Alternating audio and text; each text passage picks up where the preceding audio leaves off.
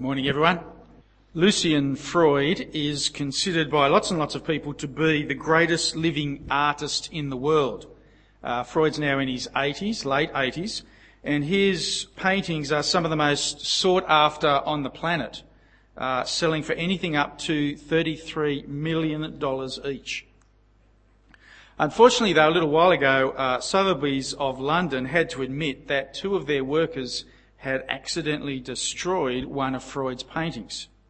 What had happened was that while these two guys were unpacking paintings for an upcoming auction, they had mistaken one of Freud's paintings for a piece of packing foam. And so, thinking that it was simply the packing between two other paintings, they had fed it through a crushing machine. And so it was that a painting worth over $1 million was smashed into over 1 million pieces. All because two blokes couldn't tell the difference between what was valuable and what wasn't valuable. Now, if you've been here for the last few weeks, you would appreciate that that's pretty much the predicament that the Corinthian church is in when Paul wrote the letter of 1 Corinthians. Here is a church full of people who are failing to recognise what is valuable from what is not valuable. And they are getting themselves into a terrible mess because of it. So in Corinth, they think human wisdom, they think human cleverness, they think eloquence and style are valuable. And they're starting fights over those sorts of things. Some are saying, I follow Paul. Others are saying, I follow Apollos. Still others, I follow Cephas. And there's quarrelling and division about who's the best, who's the cleverest, who's the most gifted. And Paul has been saying, guys, those things aren't valuable. They're not the sort of things that save people. God saves people through the simple message of Christ crucified, which God himself convicts us of through his Spirit. And so it is the message of the gospel which is the important thing.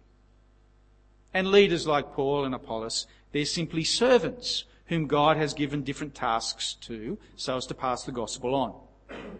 And in fact, as we heard last week, it's the whole church, and not just the leaders, it's the whole church which is the precious thing, because the church is God's temple in which God's Spirit lives.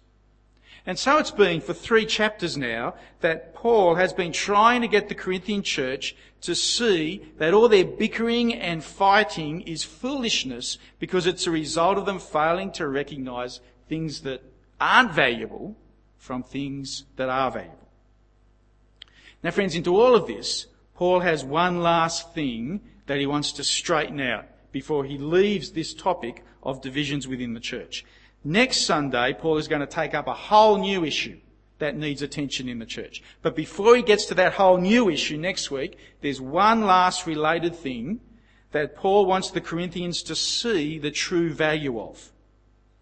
He wants them to understand the value of gospel faithfulness. Because understanding the value of gospel faithfulness will prevent them. In fact, it will prevent us from wrecking God's precious church over stuff that just doesn't matter. Verse 1 of our reading. So then, men ought to regard us as servants of Christ and those entrusted with the secret things of God. Now, friends, this opening sentence is very much picking up on, it's very much a summary of what we saw last week, that Paul is a servant of Christ within Christ's church. Mind you, the word that he's using for servant here is actually a different one from the word that he used in the previous chapter. The word he's using here is a much more graphic word because Paul really wants to amp up the force of his point now. The word that he uses in verse 1 for servant was originally used for the bottom rowers of those big ships that used to be around in the time of ancient Rome. You've probably seen them in the movies. You know those ships where they used to have multiple rows of rowers, oarsmen, on each side of the ship so as to push it along the water. Well, the big boats had 2 or 3 rows of oarsmen. And you can imagine that the bottom level of oarsmen, that was really the disgusting place to be. It was the hottest, it was the most cramped, it was the least ventilated. Food and sweat and human refuse from the rowers above you would just fall on top of you. It was a disgusting place to be. And Paul is saying that's how he sees himself as an apostle. It's humble, self-sacrificing, methodical service. It's certainly not the pompous, showy view of leadership that the Corinthians seem to be into. He's a servant. And what's his role?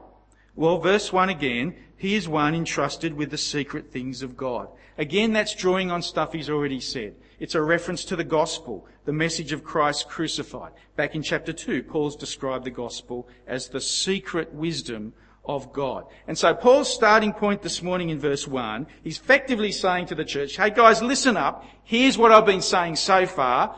I'm a humble servant of Jesus, entrusted with the gospel. And it's leading on to his big point in verse 2. Now it is required that those who have been given a trust must prove faithful. Now friends, have a look at that verse. It's pretty much the centre point of this passage. Here is an important thought that Paul is now introducing into this whole discussion about divisions within the church. That as a servant of Jesus, entrusted with the message of Jesus, what is expected of him is faithfulness. What is expected of him is trustworthiness, which makes complete sense with what he's already said. I mean, if it's the message of the cross that God uses to save people, then it's crucial to have that message faithfully handled, faithfully passed on. But friends, the big thing to notice with this point, the crucial distinction to make in our minds with this, is that faithfulness is different to results. Trustworthiness is different to outward success, outward achievements. See, verse 2 does not say that what is required of Paul is to have converted lots of people. It does not say that what is required of Paul is to have planted big, impressive, humanly speaking churches. It does not say that what is required of Paul is to be really clever and entertaining in the way he can speak or preach. It says what is required of him is self-effacing faithfulness to the gospel. Which is tapping into, again, exactly something that he said last week in chapter 3. Remember that image he used of he and Apollos as being farmers. Paul planting the seed, Apollos watering the seed, but God making it grow. Well, friends, if you think about it, a farmer can be incredibly faithful. A farmer can be incredibly committed to planting and watering at all the right times and doing it all diligently and correctly, but in itself that does not guarantee a big harvest. A flood can come. A drought can come. A fire can come. A cyclone can come. The markets can evaporate. Lots of things beyond the farmer's control may mean that no matter how faithful they are, they may not see big results at all. That's exactly the point that Paul is getting at here. Because the Corinthians sound like they're into big results. They're into outward showiness. They're into outward impressiveness. They're into human wisdom and eloquence. And Paul is wanting them to see that's not how God measures success at all. You're valuing the wrong thing. What matters is faithfulness. Not spectacular results. What matters is trustworthiness, not necessarily impressive triumphs. This is very different to the way the world measures success. It's very different to the way even many Christians measure success. So often we think of Christian success even as what gifts you have, what abilities you have. We think of a successful church of one with lots of people and big budgets and nice buildings. It's not the way God thinks. This is not what God values.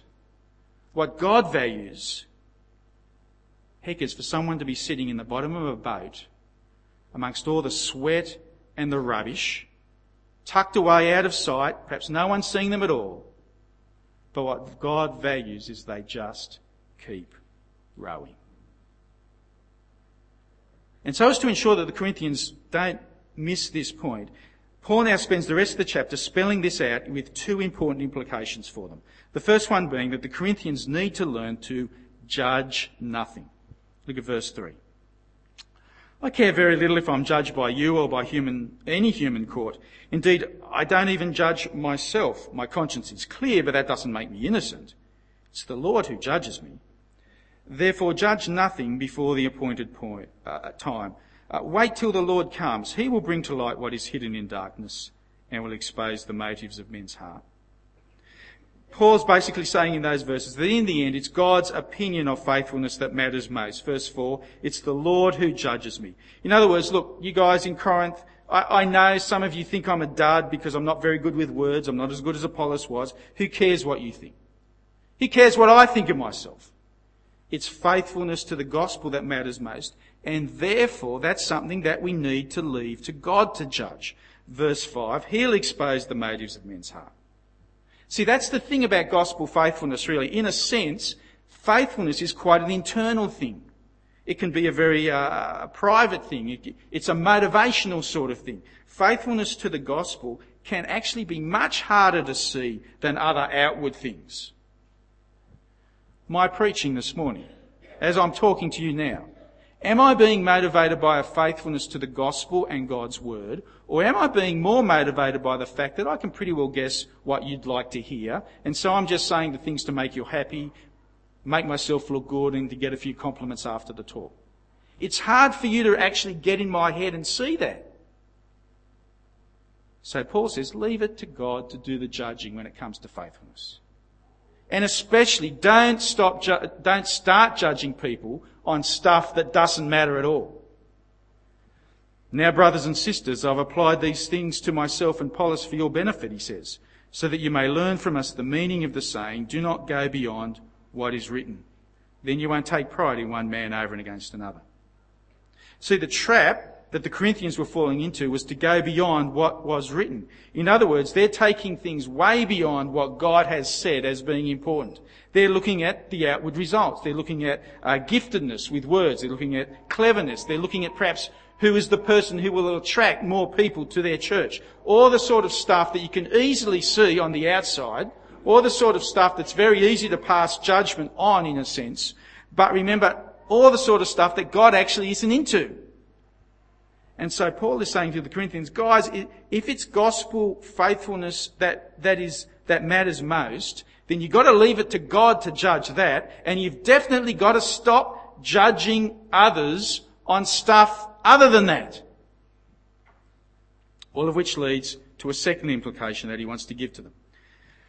A quite astonishing application if you think about it, because he now urges the church to imitate him in having a lifestyle of faithfulness irrespective of what it brings. Verse 8. Already you have all you want. Already you have become rich. You become kings, and that without us. How I wish you really had become kings, so that we might be kings with you. For it seems to me that God has put us apostles on display at the end of the procession, like men condemned to die in the arena. We've been made a spectacle to the whole universe, to angels as well as human beings. We are fools for Christ, but you're so wise in Christ. We're weak, you are so strong. You are honoured, we are dishonoured. Now, Paul's tone in those verses is very definitely sarcastic. But it's not in a nasty way. He says down in verse 14 that he's not doing this to hurt them, he's doing this to warn them as a loving father. Because you see, in worldly terms, evidently the Corinthian church were pretty upmarket. Maybe they did have a nice building. You read the account of how the church was formed in Acts 18. It sounds like there were lots of respected, clever people in the community within this church. Probably had plenty of money. On the other hand, by worldly standards, the Apostle Paul was marked by poverty, dishonour, imprisonments. If the Apostle Paul was around nowadays, I half suspect that he wouldn't even get invited to speak at, say, the Katoomba conventions. He admits he's not good with words. He's not a flashy speaker. In verse 13, Paul even says that he's become the scum of the earth, the refuge of the world. And yet quite provocatively, he's saying in verse 16, therefore, I urge you, imitate me. Now think about that. Here is a poverty-stricken, homeless, persecuted guy, keeps getting thrown out of town, keeps getting thrown in and out of prisons, and he's writing to a socially respectable, upmarket, high-profile church, and he's saying, imitate me? In what sense? Why? Well, it's because Paul's lowliness in life is a testimony to his faithfulness to the gospel. That even though to the world, Paul is like the scum mark on the bath that's there when the water goes out, to God, that scum mark is a mark of success. For the hardships that he has been through are all because of his faithfulness at telling people about Jesus. It's because he preaches the gospel without fear or favour that he's been beaten up and imprisoned and made fun of and lied about. He's lost friends. He has little, if any, money. Yet from God's perspective, his hardships, his loneliness are the true signs of success because they testify to his faithfulness. And so in urging the Corinthians to imitate him, he is calling on them to be faithful to the gospel irrespective of what it brings them. Don't seek popularity. Don't seek showiness and professionalism. Don't chase the large crowds and the prestige. Don't run after the big budgets or all those other things that the world associates with success. Imitate me, says Paul. Imitate me by faithfully telling people about Jesus, being a faithful servant to the gospel. And even if you get beaten up for your troubles, the bruises you carry will be the signs of success. This is very different to the way the Corinthians were thinking.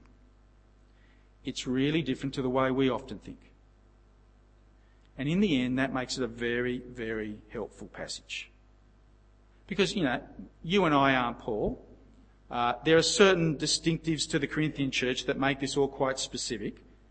But there's an important lesson embedded here for us. It is the lesson of valuing what is truly valuable from God's perspective.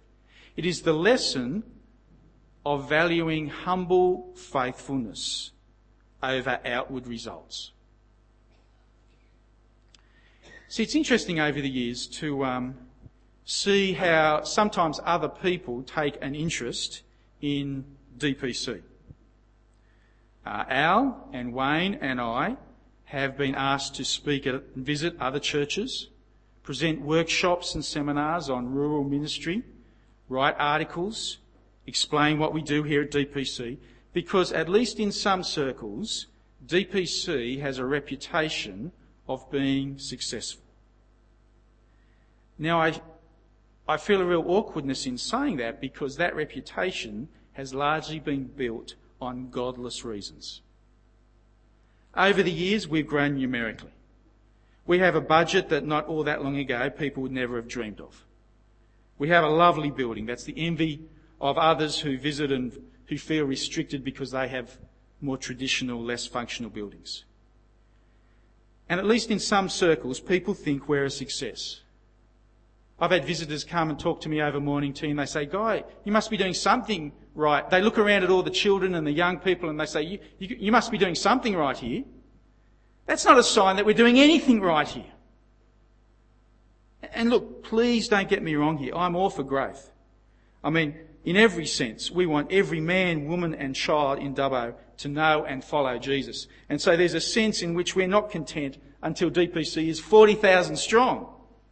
But we also need to understand that at another level, that is not what God requires of us. What God requires of us, what God values in us, is faithfulness. And it'll be up to him to give the growth, if he chooses. And in that sense, I sometimes wonder where there are brothers and sisters in small, struggling churches, in little one-horse towns, whom God would consider far more successful. A while ago now, I was at a regional Presbyterian function at a church west of here. We were sitting around at trestle tables in an old timber hall, certainly not as flash as this building, and I was next to an elderly man who was very quiet, certainly not the centre of attention on the table at all. His voice was soft, seemed a little unsure of himself as he spoke. But as we chatted, he told me about the Sunday school that he'd been teaching in for the last 46 years. And he shared with me his fears that sometimes it doesn't seem like anything's being achieved. that you teach these little ones about Jesus and they grow up and they leave town and you never see them again and you never hear from them again. And he was telling me how there's been times that he's been just tempted to give it up. But he hadn't. And for 46 years, that guy's been plugging away. And I actually wondered as I drove home that night whether I'd actually been talking to one of the great ones of the kingdom because of his steadfast faithfulness. Because it's really easy to be faithful when you're seeing results, eh? When there's obvious fruit for your labour, being faithful isn't too much of a strain. But when you're not seeing things happening, when it's not going as you would have hoped, it's really hard to keep going. Maybe some of you know that. Maybe you've gone out on a limb and you've talked to your family and your friends about Jesus and you never seem to get anywhere, and so you just feel like shutting up. You just stop inviting friends to things. Maybe being a Christian and following Jesus has actually left you lonelier, poorer, busier. Perhaps as a Christian you are far more tired than you would have otherwise been. The Apostle Paul would say, that's okay. In fact, that's great. Because as far as God is concerned, the thing that matters most is not how many friends you've got. It's not how much money you've got. It's not how much free time you've got. What God values is gospel faithfulness. And I'd love that to be an encouragement to you this morning. Because, as I said earlier, a lot of gospel faithfulness, it's not flashy. It doesn't have to be. A lot of gospel faithfulness, no one else sees. They don't need to. You know the hard yards of struggling with a temptation in your thought world? No one sees that. The personal Bible reading, the quiet times of prayer, no one sees that usually. The one-on-one meetings with someone during the week to read the Bible with them and so on. Good on you for doing that, but usually there's not a lot of people around to notice that, and it can all seem pretty ordinary at the time. But friends, the life of gospel faithfulness often is ordinary. But that does not make it any less important to God. Because on that last day, Jesus will not greet us on that last day with the words, "Well done, clever and outwardly gifted brother." He will not meet us with the words, "Well done, eloquent, high-achieving sister." He'll put his arm around us and he'll say, "Well done, good and faithful servant." He will say that to you, won't he? I'll pray. Father, thank you for reminding us of the things in your word that really matter. Thank you for reminding us, for liberating us from the burden of outward success, chasing results. Thank you for liberating us from the way the world thinks. And thank you for reminding us of the way you think and the things that you value. Father, help us to strive to be faithful servants. Even when we don't see results, even when it's hard, even when it costs us, actually help us to imitate our dear brother, the Apostle Paul, so that we will indeed be greeted by you on that last great day as a faithful servant. It is in Jesus' name we ask these things. Amen.